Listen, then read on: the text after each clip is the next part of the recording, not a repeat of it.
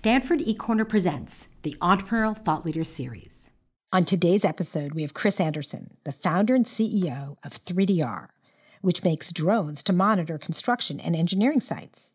He's the former editor-in-chief of Wired magazine and the author of the New York Times best-selling book, The Long Tail, Why the Future of Business is Selling Less of More.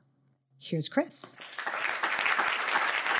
First, I'm going to start with a quick show of hands. How many people saw the Falcon Heavy launch yesterday? Okay. So this is not that story. But, this is on the continuum of that story. So we now measure entrepreneurship by Musks.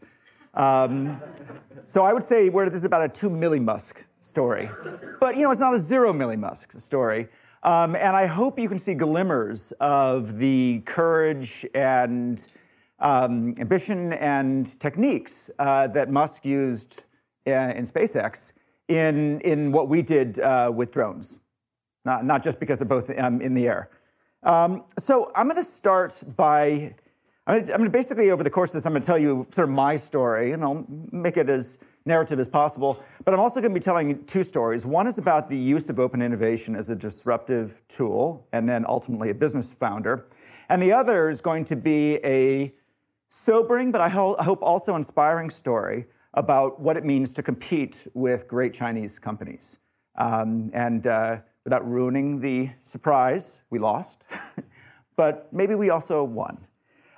So I'm going to start with the year is 2007, and I'll show you some pictures of my kids in a moment. But basically, think about the aerospace industry as looking like any other industry, which is to say that it was a very mature industry. It had lots of big companies, Boeing, Lockheed, McDonnell Douglas, et cetera. It's pretty well populated around a slide that you've seen many, many times, which is that there's price and there's features, and the more features, the higher price, et cetera. And you should assume that this is sort of fully populated. And then you might ask yourself, why would anyone want to enter the aerospace industry? In our case, the air, in Musk's case, the space. And the answer is that there's no units on this chart. And if you put units on this chart, you suddenly realize that it starts at expensive and goes to very expensive. Now, the second book, as Matt mentioned, I wrote in the sort of the Long Tail trilogy, was free. It was a book about the use of zero marginal cost economics to, i.e., the internet, digital distribution, as a form of marketing and changing a business model to a freemium business model. But the point is that, as everyone has learned in economics, there is the notion of price elasticity, and that if you lower the price, you should discover demand, markets, customers that you might not have also previously found. Now, the reason why the aerospace industry sort of started at expensive and went to very expensive is because they were assuming there was essentially one customer, at least in space, and also true for drones, which is the business I was in, and that is the government. The government is sometimes it's military, sometimes it's NASA, et cetera, but it's the government. And there's a certain amount of regulation that comes with this, procurement processes, and all this kind of stuff. And basically it's very, if you ask Elon Musk, which I did, he said, Elon, Mr. PayPal, Mr. Tesla, Mr. Solar City, what makes you think that you can go to Mars? He didn't say material science. He didn't say Moore's Law. He didn't say, software. He said cost plus accounting. Cost plus accounting means that the economic model of aerospace is broken. The economic model of aerospace is that the government says, what's it going to cost to make this? And you say X, and they say, we'll give you X plus, cost plus. So there's no incentive to lower X, because the government will give you a profit on whatever you say X is, if you win the contract. And Elon Musk said this is a completely flawed economic model. It doesn't incentivize lower cost, and if you lower the cost, you can discover markets that maybe are beyond the government. Maybe there's a whole bunch of people who would love to put things in space, but they can't afford to do it. And if you lower the cost by, say, 10x, maybe you'll find more than 10x as much demand. So I don't do space, but I did do something else. I did drones. Now, I didn't actually do drones. As you'll see, I did Lego with my children. But we'll get to that in a moment. But the point is that I am not an aerospace guy. I wasn't even a hardware guy. But it was pretty clear that something in the world had changed to lower the barrier to entry to kind of basic kind of computers, sensors, autonomy, and things like that. And and I sort of did this experiment. I said, what if you took the essence of a drone, which is an autopilot, and you basically said that's a computer with software. And what if you said, well, computers with software these days cost about 10 cents. What if we just sort of put a computer with software on a little board and charge $19 and said you could put it in any kind of toy plane, it would be a drone? What would that be like? And the answer is that it was ridiculous. It barely worked. It was hard to use. It was dismissed as a toy. And people rightly laughed and said, that's not a Predator, that's not a Global Hawk, that's not a drone, that's just an Arduino in a foam plane. And I said, okay, well, that's cool. What if you made it a little bit better? And charged $30. Anyway, eventually we made autopilots for about $90. And by the time they stopped laughing, we'd put 2 million drones in the air. We put more drones in the air every week than all of the aerospace companies in the world combined. And now, at a certain point, they said, well, I guess maybe those are drones. We hadn't really thought of them that way. And so we just said, okay, we'll just put them in this. Here, this is one of them. We said, well, okay, if you don't like the autopilots, we'll just put it in a vehicle that flies. And they're like, oh, I guess that is kind of a drone. And I'm like, and we're going to find useful things to do with it. And this is what my company does today, is we just use drones to scan the world. And now we're doing what satellites do, and reality capture, and laser scanners, et cetera. And we're like part of the construction industry. And it didn't occur to anybody back in those days that drones would be useful for that. They thought it was a weapon. And the notion that it could be a way to monitor construction sites or insurance or wildlife was just not possible. But this is what happened. And by the time we started doing this and got the price from $10 to $20 up to about $10,000, the aerospace industry woke up and said, oh, I guess we need to lower the price. And they did their damnedest, and they managed to lower it to about $100,000. So this model is exactly what's happening in aerospace as well.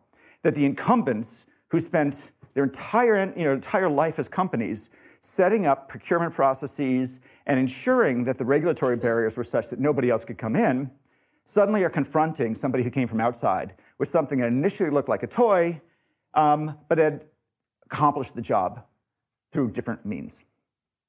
So that's the kind of the economic over picture. Now, how did it actually happen? And the answer is it was, in fact, Lego. That's my 9-year-old daughter, Erin. At the time, I was the editor of Wired. I have 5 kids. My wife and I are scientists by training, and our kids are not interested in science. So that we think that's a problem, and we keep trying to change that.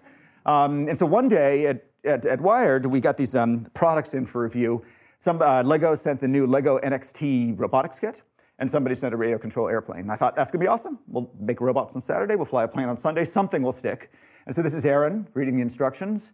This is her brother Daniel, hoping that it'll work. The good news is it worked. The bad news is that it was completely unimpressive to a kid. If you have seen Transformers, this doesn't do it. They're like, where's the freaking lasers, right? Why doesn't it walk? This real robotics is incredibly disappointing compared to computer graphics. So that sucked. And then we flew a plane, and I flew it into a tree, and that sucked. And so I said, well, how could that have gone better? How could I have had a cooler robot and a better flying plane? And I was like, what if the robot flew the plane? Well, and so I Googled flying robot. And if you Google flying robot, the result is drone. And I'm like, oh, yeah, I guess that's what a drone is. It's a flying robot. Wait, what's a drone? You Google drone, and it's a aircraft with an autopilot. I'm like, oh, yeah, that would be a plane with a brain. I get it. Wait, what's an autopilot? If you Google autopilot, it just turns out that it's sensors and compute and software, and it basically has to sort of figure out where down is, then it has to figure out where it is, and then it has to kind of follow a path. And I'm like, oh, that kind of sounds like what's in the Lego Mindstorms kit. It's computer and sensors and software. So let's just do it. So here it is, the world's first Lego autopilot. These are gyroscopes, accelerometers, magnetometers, and ARM core processors, stuck a GPS on it via Bluetooth, stuck it in an airplane, and it flew. Badly. But that airplane is actually now in the Lego Museum in Berlin, Denmark, as the world's first Lego unmanned aerial vehicle, UAV. It turns out that drones and autopilots are regulated as cruise missile controllers, and they're export controlled. And that the act of putting this on the internet was a violation of export control. We weaponized Lego, which is one of my proudest moments. So at this point, my kids lost interest and went back to video games, and I'm like, whoa, what just happened? Around the dinner table, my kids and I made a drone out of Lego and like balsa wood. Something in this world has changed. What? So I created a website called DIY Drones, and there's a lot to be said for putting the letters DIY in front of traditional industries. It really expands the mind. And so what happened is that just like a ton of people were thinking about the same thing at the same time as part of the maker movement, and it took off. And this community came together, and they started working on the software and working on the electronics and doing what open source communities do in a very kind of informal way. And at a certain point, it became clear we had a thing. As a matter of fact, we had the biggest robotics community in the world, accidentally. Remember, this is a hobby. I'm doing part-time in weekends. And we're starting to kind of reverse engineer the military-industrial complex as a hobby. Which was not our intention, and yet it kind of happened. It wanted to happen. And so at that point, everyone's like, this is awesome, code, printed circuit board, solder. And then a bunch of people come along, and they've heard about drones, and they're like, I totally want to do this. And we're like, here's the code. Just compile that and populate your PCB, fab your PCB, and populate your PCB over here. And then they're like, what? Do you just have like a kit or something that you could sell? We can do that. So here it is. It's our first production line. Those are, yes, my children. These parts are Lego parts. The cool part was that when I wanted the motors fabricated, this actually is for robotic blimp, but when I wanted motors fabricated, I'm like, I know nothing about motors. And I said, I'll bet they're made in China. And I went to Alibaba. And I went to order motors. Because one of the important economic lessons you learn when you're selling things is that you can't buy things at retail price if you intend to sell at retail price. You have to buy it wholesale to sell retail. So I didn't know where to buy motors wholesale. So I went to Alibaba, and I found a company that manufactures motors. And I said, I'd like to buy some motors. And they're like, what kind would you like to buy? And I'm like, what do you got? And they're like, what do you want? And I'm like, what do you got? And they're like, here's a little sort of widget by which you can pick all the elements, the windings, the shaft sides, the magnets, et cetera. And then just when you're ready, just pick the quantity. And I'm like, I could design my own motor? And they're like, yeah, it's all real-time translated between Chinese and English. And I'm like, designed it. And then they're like, oh, okay, terrific. And I got to the end, and like, here's a price per motor. And I wanted 100. And it turned out the price per motor for 100 was like, $3 each. But for like 10,000, they were like 60 cents each.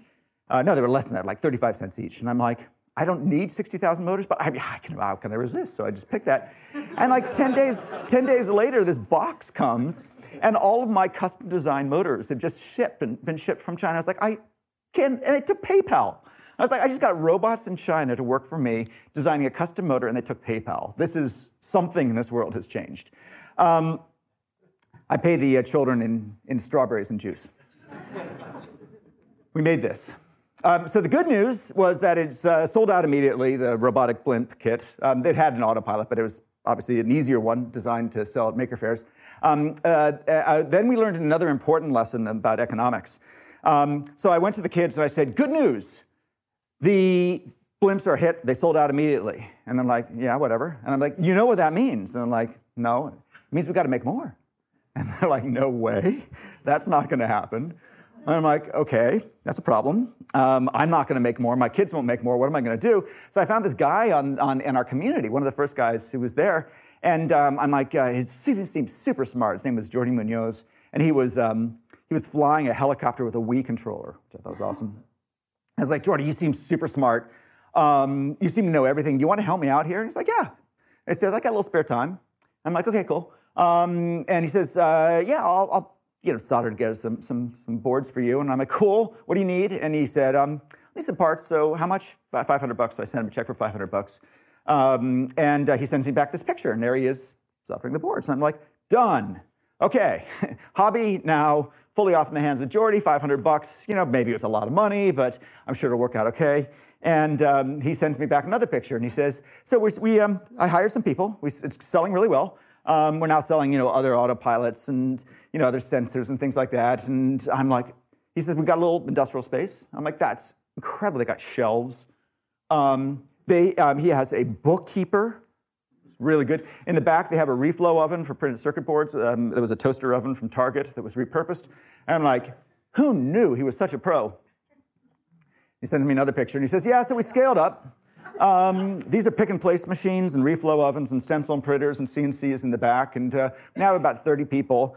We're on track to do about $5 million this year. Remember, I've sent him a check for $500. I have not met him yet. And I'm like, okay, I think I need to go down and meet him. So I met him. And it turned out that when I first contacted him, he was a teenager in Tijuana. And he had dropped out of college, and he and his wife were just moving to the U.S. so that his child would be born and become a citizen. So he had some spare time waiting for his green card. And so this was like a perfect fit for him. And then he said, oh, by the way, we've opened up a second factory in Tijuana. And here it is. And now they're wearing smocks with our logo, which I think I'd drawn in Microsoft Paint or something. The thing you can't see it on this picture, but what I love about this picture is that at this point he's really pro, and he's got electrostatic discharge protection. So there's these cables that connect you to the machine, so the static electricity is dissipated. And my friends who, like me, don't know anything about electronics manufacturing, are like, you chain your workers to the machine? So cruel. And then at this point, we're now the biggest drone manufacturer in America. This is like the second plant in Tijuana. By the way, I think the Tijuana Drone Factory is a great name for a band. It's not taken yet. Should totally go for that.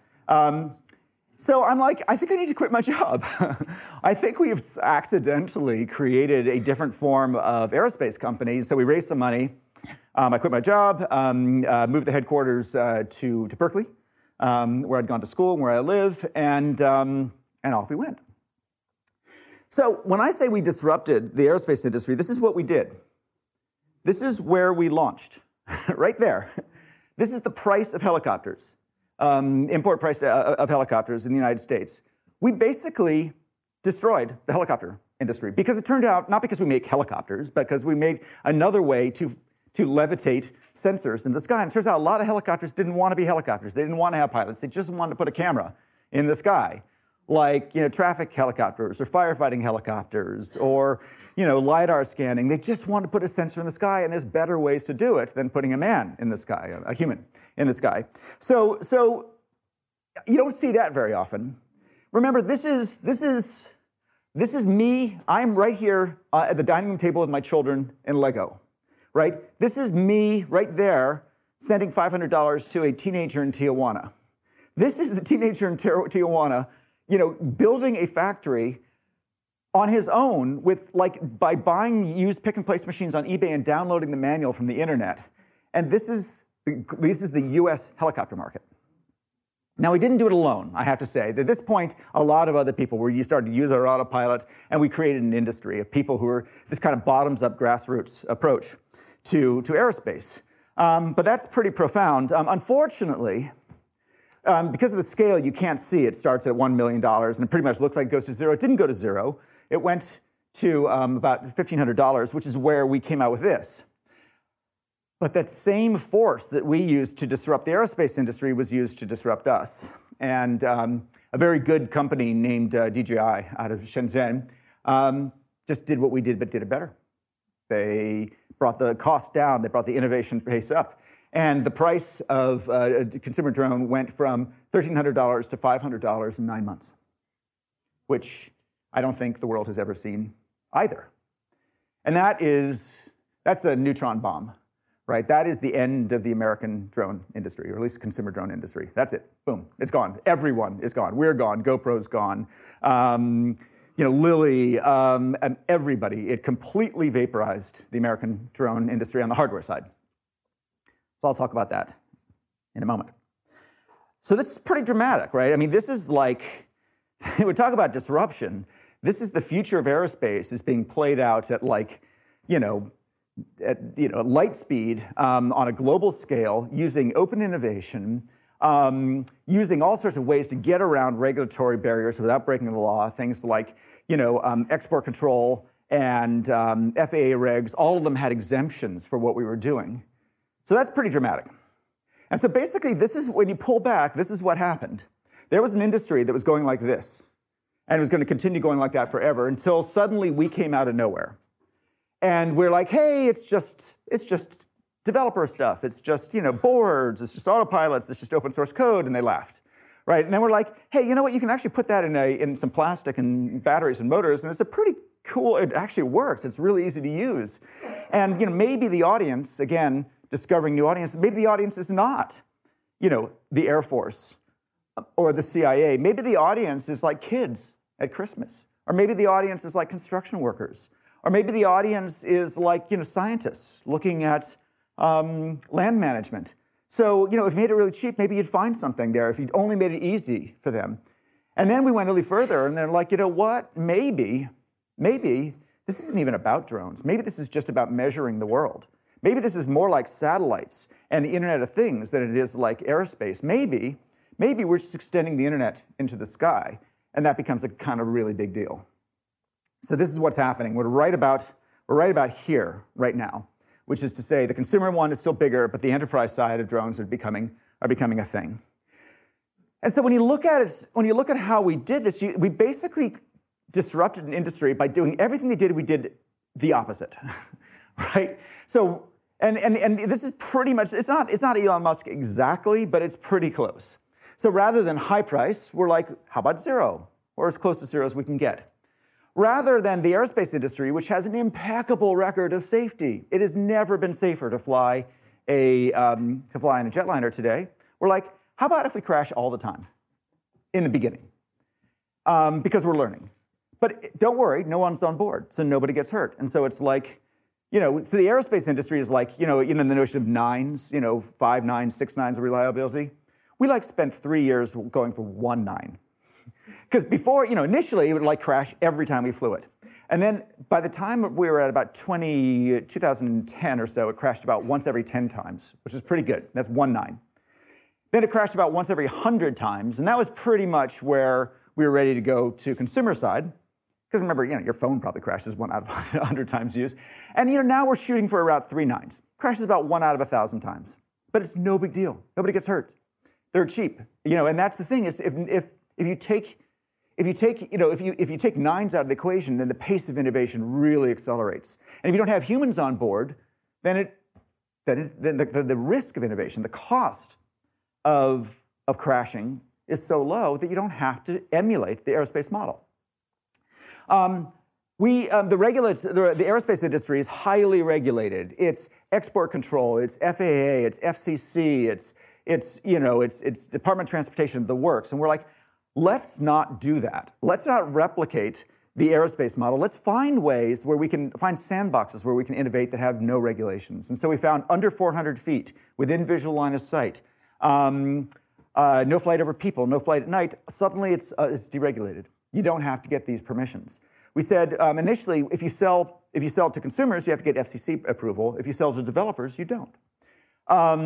You have export control unless it's public domain. Open source is public domain, or at least so we argued, exempted from export control. And everyone's like, what? But these rules were written in the 70s. It never occurred to them that cruise missile controllers were going to be created by 9-year-olds on dining room tables with Lego. And so it never, the notion of public domain cruise missile controllers, which is essentially what an autopilot is, it just wasn't a thing. It never occurred to them that this could happen. And yet it did. So we just found ways where the regulations were low. The pace of innovation as a result was high, and the numbers of customers was super high. Again, millions of drones in the air, while the military industrial complex was putting hundreds of drones in the air. So this is what happened. We started with these worlds. We sort of said, hey, there's these guys who are interested in, there's these people who are interested in robots, and that was kind of me. And then there were a bunch of people who were interested in radio control airplanes. And we said, what if we put the robot in the airplane? And that's that thing you saw with that yellow plane with the logo in it. And that was kind of interesting. So we merged two communities. And that was DIY drones. And then we said, okay, well, that's pretty cool. And then a bunch of people said, hey, can I just buy it? And that's created 3D Robotics, now known as 3DR, which was just designed to commercialize the work of the community. And then the RC people who really like flying didn't want autopilots. And they're like, I just want to, I like sticks. I mean, I want the joy of flying. We're like, great, that's not for us. But still, that could benefit from autopilots to make it easier to fly. So the toys are manually piloted, taking videos of things manually piloted, and drone racing is manually piloted. And that was good fun, but that's not the direction we were going. Then we were saying, we want autonomy. We want to make these truly pilotless vehicles. So we're going to focus on the software and the hardware side, and that's 3DR, and that created the Solo. And then we got our, and then the video guys who like flying, they actually tried to start commercializing what they did, and so some of them became pilots who did drone services as a service, drones as a service, and that's great. That's not what we do. We, on the other hand, decided to get out of the hardware business because DJI was amazing, and we just focus on the software. And then there's the drone software that flies in the drone, and then there's the software to analyze the data. And we did the data side, which is called SiteScan, and that's using data to scan construction sites. And we spun off the software into the Linux Foundation as an open source community called Drone Code. And today that's Intel and Qualcomm and ARM and Situ and FLIR and Unique and a bunch of others, about 30 companies. And today this is sort of the Android of drones. And it's all open source, and it is a consortium, and it is run under an open governance model, and I'm the chairman. But so this is the company, and this is the community. And then there's a second community, which I'm going to talk about in a second, called Archipilot, which is sort of a standalone, and one sort of all focused on business, and the other one's more focused on sort of developer friendliness. And this was a really sad thing, what happened between the splitting of the community into two forks. I'm going to take a second to talk about this because it's a really important lesson in open innovation. Don't do what I did. This was, when you're doing open source, it's really important to structure the open source project, both in terms of its governance structure and its license, in a way that can be commercialized, if that's what you ultimately aim to do. So normally, when you look at the continuum of open innovation, it starts with things like app stores, APIs, SDKs, et cetera. And then as you go into actual open source software, there's a bunch of licenses. And there's a general sense that the more sort of copyleft, the more radical the license, the better it is. And the GPL v3 is the most radical of the licenses. And in 2009, when we were setting up the license, we had these community members who are amazing developers, just the best I've seen, but they were open source zealots. And I'm an open source zealot, or so I thought. And they were like, GPL v3 is the most viral. It will get the most developer engagement. People are required, when they use this, to give back. And I'm like, that sounds good. That definitely spurs developer engagement. I hadn't thought about what else that might mean. But it turns out that the GPL v3, and this is super controversial, I'm going to get shot for this, metaphorically. The GPL v3 is, I think, was a crisis in the open source community. It has essentially been banned by all the big companies here. It is, I would go as far as to say it's toxic for business. I think it is fantastic for developers, but because of its viral nature, because every time you change the software, you must publish it. It discourages companies from using it because it can infect everything else with this force to expose your IP. And as a result, nobody will touch it anymore. Now, this is not to be confused with the GPL v2, which is what Linux is. The GPL v3 was a quite extreme deviation of it.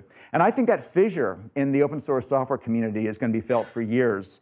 And I made the wrong bet. I went GPL v3 with Archipilot, and as a result, once we decided to commercialize it, no one would touch it. So we fortunately had another group called PX4, based out of ETH in Zurich, another university, and they had chosen the BSD license. And so this one here is copyleft, and this one's permissive, the BSD license. The BSD license is also completely open source, but you don't have to distribute if you make modifications. You can choose to, but you don't have to. And the BSD, the permissive licenses, are the ones that companies embrace. And so we had to divorce. And so one community went off GPL, and they're doing great, fantastic software, fantastic community, but really hard to commercialize. And then we created a competing stack on the BSD license, and that's the one that's now going to be used by most companies, including air taxis. And for example, the new Udacity air taxi course is based on this stack, the drone code stack, which is BSD licensed. So that was super painful. I had to be a complete jerk and essentially fire the community I started because I made a mistake on the license. And I don't feel good about it, but it had to be done, and I think that was something that we've learned a lot about over the last few years, about the differences between those licenses.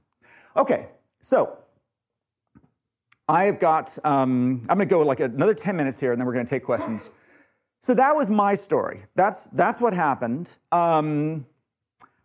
This is part of a kind of a bigger, I learned some bigger lessons about innovation and openness, but basically if you pull back, this is an experiment in the nature of the firm. And you've probably seen these guys before. This is Ronald Coase, this sort of whose theory of the firm created this notion of transaction costs, and that companies exist to minimize transaction costs, and Bill Joy from Sun Microsystems, who challenged that by saying, whoever you are, the smartest people in the world don't work for you. So Ronald Coase says, the only way to get things done is if people work for you, and Bill Joy says, well, that may be true, but the smartest people don't work for you. Challenge. With terrible graphics, and I know these are not the worst graphics that have been on this in this room, but they're probably close. This is what Coase said. Coase said, hey, transaction costs are very high until you create a company, roles and responsibilities under one roof, easy to communicate, everyone knows what they do, and transaction costs drop as the company gets bigger and more professional. And as you know, that's not true.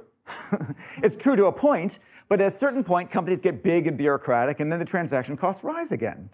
So that's kind of a problem, right? We've just seen GE, one of the best companies in the world, this is GE who sort of through great management managed to keep themselves here, but they were competing with companies that were down here.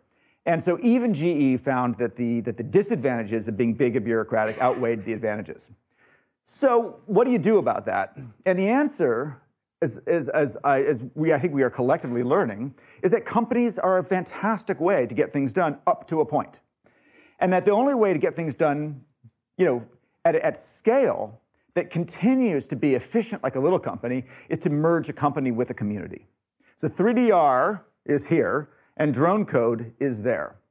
And that merger and that notion, and by the way, this is, Stanford, right? This is Silicon Valley. We understand that communities are a big deal. We understand that having open APIs and developer, tools is the right way to do it. We understand that platforms are more important than products. We get that. But this is still a pretty radical notion out there in the world, and how to do it well is not obvious. So I think this is, if I were to get Coase and Joy into a room, I think Coase is actually dead at this point, isn't he? Okay, so it wouldn't be that fun a conversation. But at some point, imagining it, that's where they would probably agree, is that they're both right. They're just right at different scales. So to summarize, paradox. That's right to a point. That's the way it really works, and that's how you merge the two theories. Nobel Prize, please. Okay, we talked about SpaceX. I started on SpaceX. Here's just a little data. So we were competing with the Lockheeds and the Boeings, et cetera, the aerospace industry. SpaceX is competing with something called the United Launch Alliance, which is a consortium of big aerospace companies. And I just wanted to show you the numbers. This, by the way, maybe it's a few months out of date. But basically the cost, so Falcon Heavy has 1/4 the cost of the United Launch Alliance lifter, 1/4 the cost and twice the payload. So basically it's 8x better pound per dollar ratio. So call it an order of magnitude. And interestingly, that's very common for SpaceX is almost always about an order of magnitude factor of 10, cheaper than its alternatives. And that's something he's worked on. And what's interesting is that there's price elasticity. So this is the number of launches. So in 2017, SpaceX did something like 12, it's probably about 14 launches, and the United Launch Alliance did 8 launches. So this is an example of him using price to discover new markets. Now, his first, this is going to be microsats, and it's going to be telecoms, and it's going to be, roadsters to Mars, and who knows? But basically, lowering the cost of access to space by an order of magnitude is a really big deal, and you're doing this with not just eliminating price, not just eliminating cost plus accounting, but also eliminating the notion of disposable boosters and all the rest. So you're seeing it playing out there. You're going to see it playing out in cars. So I told you that 10 years ago, I started a community called DIY Drones to kind of, bottoms up transform the drone industry. Well, done it again. Now it's DIY robocars, and we're now one of the biggest autonomous car communities in the world, something on the order of 4,000 participants who are racing almost every week, wheel to wheel. But we're not doing it with full-size cars and people on board in the road, because I don't have a car, and I don't want to die, and I don't have permission to drive on the road. So we do it at subscale, from go-karts on down. Here, I'm going to go back. Actually, I'll just go. This is what it looks like. We just have these warehouses. We we have hackathons every week. This is Carl Bass, the CEO of Autodesk, who we turned into a crash test dummy. The steering wheel is disabled. All he has is a red button that's a kill switch. And this is it looks like a toy. Sound familiar? That's a couple $1 billion of R&D, but they're kind of on the same continuum. We use the same technology. We use the cameras. We use TensorFlow. We use OpenCV. We use the cloud. The cost of this is about $200. The cost of this is, well, you can't buy one. Raspberry Pis versus a bunch of NVIDIA, boards. Maybe a radar, maybe a 2D LiDAR, et cetera. But it turns out that you can kind of emulate a lot of what's going on in the full-size autonomous car space for $200 in a warehouse with a bunch of nerds. And this is our data. We're doing pretty well. We've got a neural network team. This is just the latest races. The neural network teams have been getting those are the blue dots, and the traditional computer vision. So think of this as like a proxy war, with the neural network teams being like Google Waymo, and the computer vision ones being like Tesla. And so the Google Tesla proxy war is playing out pretty well. I would say that in this, I think actually I have an update for the next one. I think the computer vision team has just pulled ahead. Maybe it means Tesla's going to pull ahead. But what's interesting is that we're going to beat humans by probably about August. So a bunch of nerds in a warehouse in Oakland and 40 other warehouses around the world using open source software and Raspberry Pis are going to be faster than humans, at scale, at 16 scale up to go-karts by the end of this year. Why do we do this? Well, because it's fun, because we can. What's the point of reinventing a wheel that Google and Tesla are already inventing? And the answer is, I'm going to go right back to the same thing we did with drones. We're going to do things they don't do. First of all, we crash all the time, and that's good, because that means we iterate really, really fast and nobody gets hurt. Second of all, we race wheel to wheel. That's not actually happening anywhere else in the world. No autonomous cars are racing wheel to wheel. We do it every weekend. When you race wheel to wheel, and we know this in the car industry, this is how cars innovate, is that the car companies, the Ferraris and the Porsches, et cetera, they race wheel to wheel in Formula One, et cetera. And this is how automotive technology has always advanced, except for in autonomous cars, where we don't do that. How about doing that? Why would you do that? Well, it turns out if you want to be safe, and this is for those of you, I think a lot of you have engineering backgrounds. For those of you with an engineering background who understand control theory, there's basically two ways to be safe. One is to be very, very gradual, very slow, very cautious. And the other is to be very nimble, very fast, very highly responsive. So you can drive like a little old lady, and that's the way all autonomous cars are the second order effect of autonomous cars is going to be traffic jams everywhere because they're so conservative. If they don't know what to do, they stop. And we're like, well, what if you just are super fast and you can nimbly dodge through traffic? I don't know. Maybe it's a terrible idea, but that's what we're doing. I got other slides, but I think on that note, I'm gonna. Oh yeah, I wrote a book about all this stuff, which you can read. But on that note of destroying, a bunch of amateurs getting faster than humans by the end of the year, I think I will stop and take questions. Thanks very much.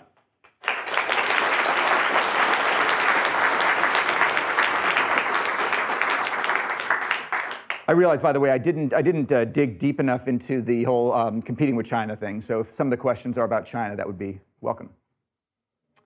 Questions? How do you compete with China? Fair question. A plan. How do I compete with China? So the question was, how do I compete with China? I described earlier on how DJI just crushed all the American companies, basically all the companies around the world, by being really good at what they do. So DJI is a company that grew up in the Pearl River Delta in Shenzhen. I describe the companies of that era as the ones that were making iPhones for 10 years and taking notes. They basically, the iPhone processes and everything about Apple and the iPhone was something they were really well schooled on.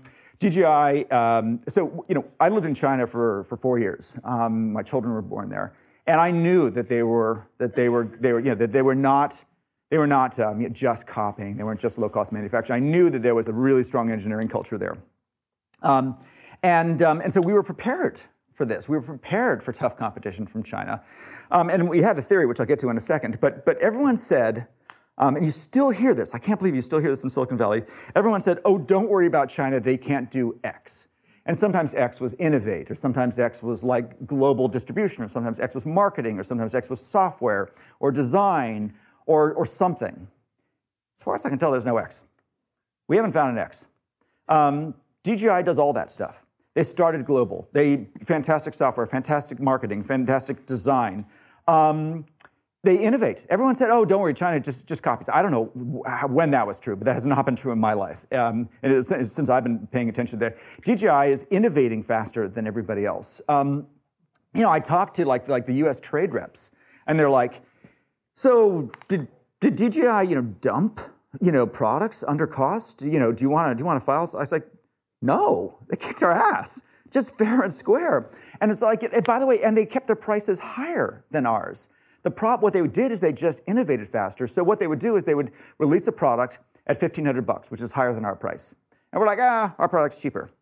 Then like 6 months later, they'd release another product at $1,600, $1,500, whatever. And then that product they'd released 6 months earlier goes down to $500. And so they managed to get the high end of the market and the low end of the market by simply iterating so fast. And I'm like, this is not dumping, right? This is just innovation. This is a country doing to Silicon Valley what Silicon Valley did to everybody else. So what do you do about that? And the answer is we got the heck out of hardware. There was just no light at the end of the tunnel. I mean, we lost, I don't know how much we lost. We raised almost $200 million, and we, in the course of doing all this kind of stuff, we spent most of it. Some large amount of that was lost in going head to head. GoPro lost at least $100 million. Parrot lost $200 million. I mean, there's probably, DJI, meanwhile, raised about $1 billion at something more north of $10 billion valuation, and everybody else just got crushed trying to kind of compete with the efficiencies of the supply chain and all that. So we got out of hardware, and that is, I think, the right thing to do. DJI created largely, I think, inspired by our model, they created an SDK and an API, much like Apple, kind of more of the Apple App Store model than the Android model. And that's good. And today we use the DJI vehicles, and they're fantastic, and our software runs on them. As it went from the product, the hardware, to the data, then things started to change a little bit. So people are very happy to buy Chinese hardware that's fantastically good and cheap. They're less happy having their data in a Chinese server. And so in November of last year, the Department of Homeland Security banned DJI for government use. And today, DJI cannot be used by the US government. And increasingly, other NATO governments are not allowing the use of DJI equipment. I don't think that's fair, by the way. I don't think DJI is spying, but there's a lot of paranoia about this, and it's one thing to have commodity hardware. It's another thing to have data. And I think that there was going to be a war. And I think the Great Firewall of China, which is very effective at protecting the Chinese internet from outside competition, actually works both ways. I think it's been very difficult for Chinese cloud companies to succeed outside of China. So like a DJI is a hardware company, global first. Alibaba, Tencent, Baidu, it's going to be difficult to see them compete outside of China, despite having a fantastic technology, because there's some real issues about not just trust, but also legal frameworks. It's one thing to say, hey, we have this terms of service, we promise to do right. But with the Chinese government, are they comfortable with these national champions having operations outside of the role of Chinese law? Unclear. So I think it's a really interesting war being played out at the data side. So I think when it comes to consumer electronics, China owns it. We're done. When it comes to the software running on consumer electronics, we're doing fine, like apps on Google phones, which are made in China. When it comes to enterprise-grade data, that I think is still an interesting battle to be played out. Yes, in the back. Can you talk a little bit about your view of where journalism is heading today? The question is, where is journalism heading today? So I used to be an editor, not a journalist, but I used to be an editor in the media. I don't even know what journalism means anymore. So there's these words like media and journalism, and it's like a lot of other things. There's capital J journalism, which is a kind of a pretty well-established set of church and state and fourth estate and responsibilities. And then there's like lowercase journalism, which is just the internet. So we have the best of times and worst of times. I think it's an amazing time for writing, for personal expression, for creativity, for voices to get out there. And also many of those voices are accurately reporting their world. Now their world may be a kid's soccer game. It may be something that happened on their blog. It may be something that happened in their company or industry. And so I think small j journalism, it's fantastic. Capital J journalism, as in sort of newspapers with business models, good luck. I mean, I got no idea whether there's light at the end of that tunnel. I was in the magazine world, which is relatively protected, but even that, it's based on a kind of a broken business model, a 100-year-old business model, which says that basically you've got a three-party system. You've got publishers, you've got readers, and then you've got advertisers. And the advertisers subsidize the publishing to reach the readers, and then the readers sort of implicitly promise to buy from the advertisers. So this triangular market.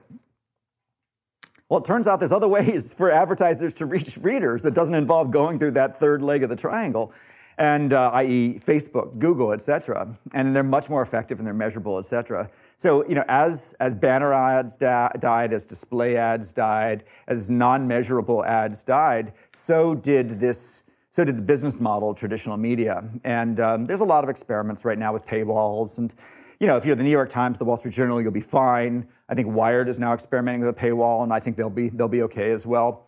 But, the San Francisco Chronicle, I don't know. I mean, I don't see how that's supported, long term. And what happens as it goes away?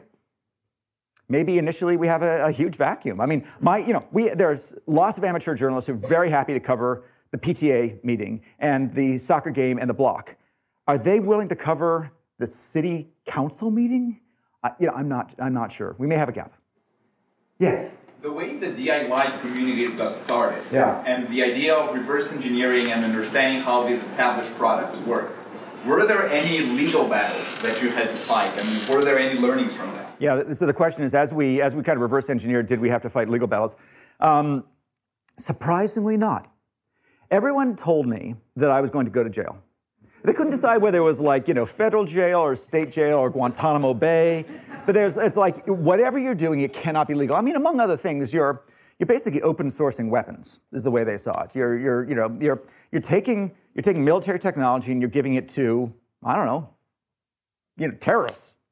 To say nothing of IP and all this kind of stuff. And so we kept expecting, the FBI, the CIA, or the NSA to show up. And they did. They showed up every week. And they showed up to say, what you're doing is really interesting. Can you tell us who's using your stuff? And I'm like, yeah, absolutely. It's an open community. Here, there, you can read it for yourself. They're doing it in public. And by the way, if anyone's doing anything bad, we'll be the first to tell you. We're totally committed to this. And I'm like, so you don't have any problem with what we're doing? And I'm like, I don't think it's against any laws. And so literally, every time I kept saying, is this the time I get sent to jail? And every time they said, I don't think you're breaking any laws. Keep it up. Just be a good citizen. So we were. We thought that we'd get sued on patent stuff. Turns out that one of the nice things about disrupting an industry 30 or 40 years after it was invented is that all the patents had expired. There was nothing. There's nothing. We never got sued. Nobody got sued. It was the weirdest thing. Nobody went to jail. They kept even the export control. The inspectors would come by and they're like, I don't know what you're doing, but it can't be right. And we had to fight, and we occasionally had to explain this. And then eventually the White House came out with a white paper that said that the White House came out with a white paper about DIY drones as a model of innovation. And they said, this is exactly what we should be doing. We'll be lowering the cost, increasing the efficiency. And by the way, this is consumer off-the-shelf technology. If you can buy it in Walmart, it cannot be an export control violation. And so we ended up spending a lot of time educating them on this, but here I am, still not in jail. You already talked a bit about how regulation from the 70s is disrupting DIY innovators. That seems to apply to many industries. Is enabling. So regulation from the 70s disrupting DIY innovators? Or disrupting, blocking them from doing things.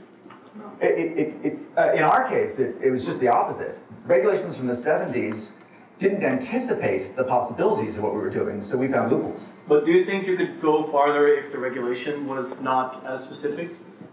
Yeah, a little bit. Yeah, we today we work really closely with the FAA, et cetera. But by and large, we were able to put millions of drones in the air with no changes to regulation whatsoever, just using the loopholes that were already there. So we think of this as like Wi-Fi compared to the cell tower. So back in the old days of wireless, if you wanted to make a radio, you had to get a license, broadcast license, paid billions of dollars for it. And then, the FCC in their wisdom created a sandbox of 2.4 gigahertz and certain power limitations and spread spectrum. And they said, look, if you stay within these limits, you can do what you want, no license required. And basically we had that. There was something called the recreational use exemption. And because of the radio control hobbyists, there's this little carve out for something that looks like a radio control hobby use, which is under 400 feet in visual line of sight. And it never occurred to them that radio control hobbyists would end up essentially making drones. So we didn't have to change anything. The only problem was that commercial use was banned. So recreational use was totally fine, but commercial use required a special license from the FAA.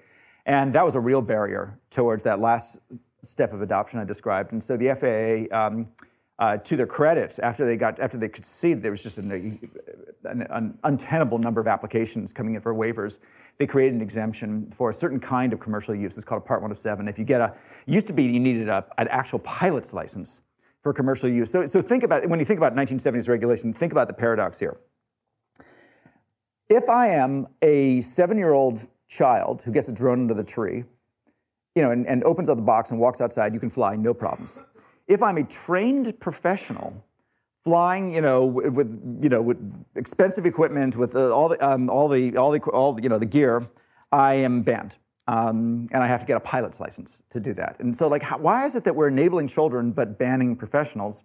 And the answer is you ban who you can ban, right? Children, you can't send a letter to a child, cease and desist to a child, but you can send a cease and desist to a company.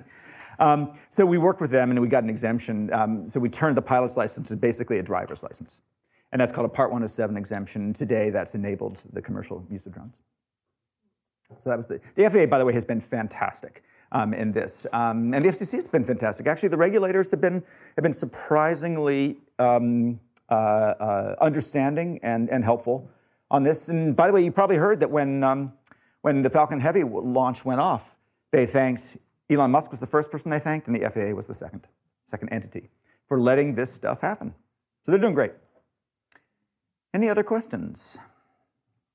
One in the back, yeah, and then you in the middle. Yes, in the back. So cars used to have drivers, and now they're autonomous ones. What do you think of the future of autonomous drones when there are no pilots anymore? There are no pilots. So the way these drones work, there's no pilots. There's no sticks. They've been autonomous for 5 or 6 years. What about like recreational and racing? Oh, they're piloting because they want to pilot. So drones haven't needed pilots for most of the decade. The way it works right here is that you just push. There's an iPad, and you just press a button and say go, and it does an autonomous mission. So there's no sticks, there's no piloting. It just does its own thing. It does it every hour. It's like a sprinkler. So for commercial use, they've been autonomous forever. What you're describing, things like drone racing, those aren't actually drones. Those are called remotely piloted vehicles. But drones are autonomous. And cars, just the opposite, cars are actually going to maintain a driver for a long time because, again, there's a human on board. And so there's a much higher risk, a much higher requirement to have a fallback, a so-called human-in-the-loop fallback for safety. Right now, if anything were to go wrong here, there has to be a human present. There has to be a human in the vicinity who could take over control in case something went wrong. They never do. With a car, it's quite important that the human be able to take over control like instantaneously because the human's on board at risk. There was a question in the middle, yeah. Yeah, this is the last question. So you talked about for drones, and then you talked about the new hobby with automobiles. You've also talked about the risk when you put the human on board and what's at stake with that. Do you think that there'll be kind of a segregation of solutions and markets where there's one where you have the high risk tolerance and you fail fast, but then those devices or solutions will have to be kept away from where they can do the harm, and the ones where humans will be exposed to the risk or on board or whatnot, which is what Waymo and these other guys are solving, that these markets really won't have an intersection per se, that the Venn diagram won't overlap? Or do you see, like, within a decade or more, that the failing fast and doing it at an order of magnitude cheaper will eventually subsume that, and that the Waymo one is really only a temporary thing? It's a really good question. So there's 3 domains, right? There's the domain of little things flying autonomously without people involved. There's not people on them. There's not people underneath them. They're just doing their thing. Then there's when you have little things, or maybe even big things with no people on board, but there's people on the ground who could be hurt. And then there's things where you've got like people on board, right? So the first one of little things flying around people, flying without not around people, that's solved. That we do that every day. The second one of little things flying over people, we're just getting permission to do that. The second iteration of that is bigger things with no people on board but flying over people, and that's like drone delivery, like Amazon drone delivery or Google drone delivery. And we're still trying to figure out the rules on that. Probably the easiest way to do is not fly over people, like fly over water and things like that, rural areas, et cetera. But that's probably in the next 5 years. Then you get to the big things with people on board also flying over people, and that's the air taxi, scenario. That one's going to be tough.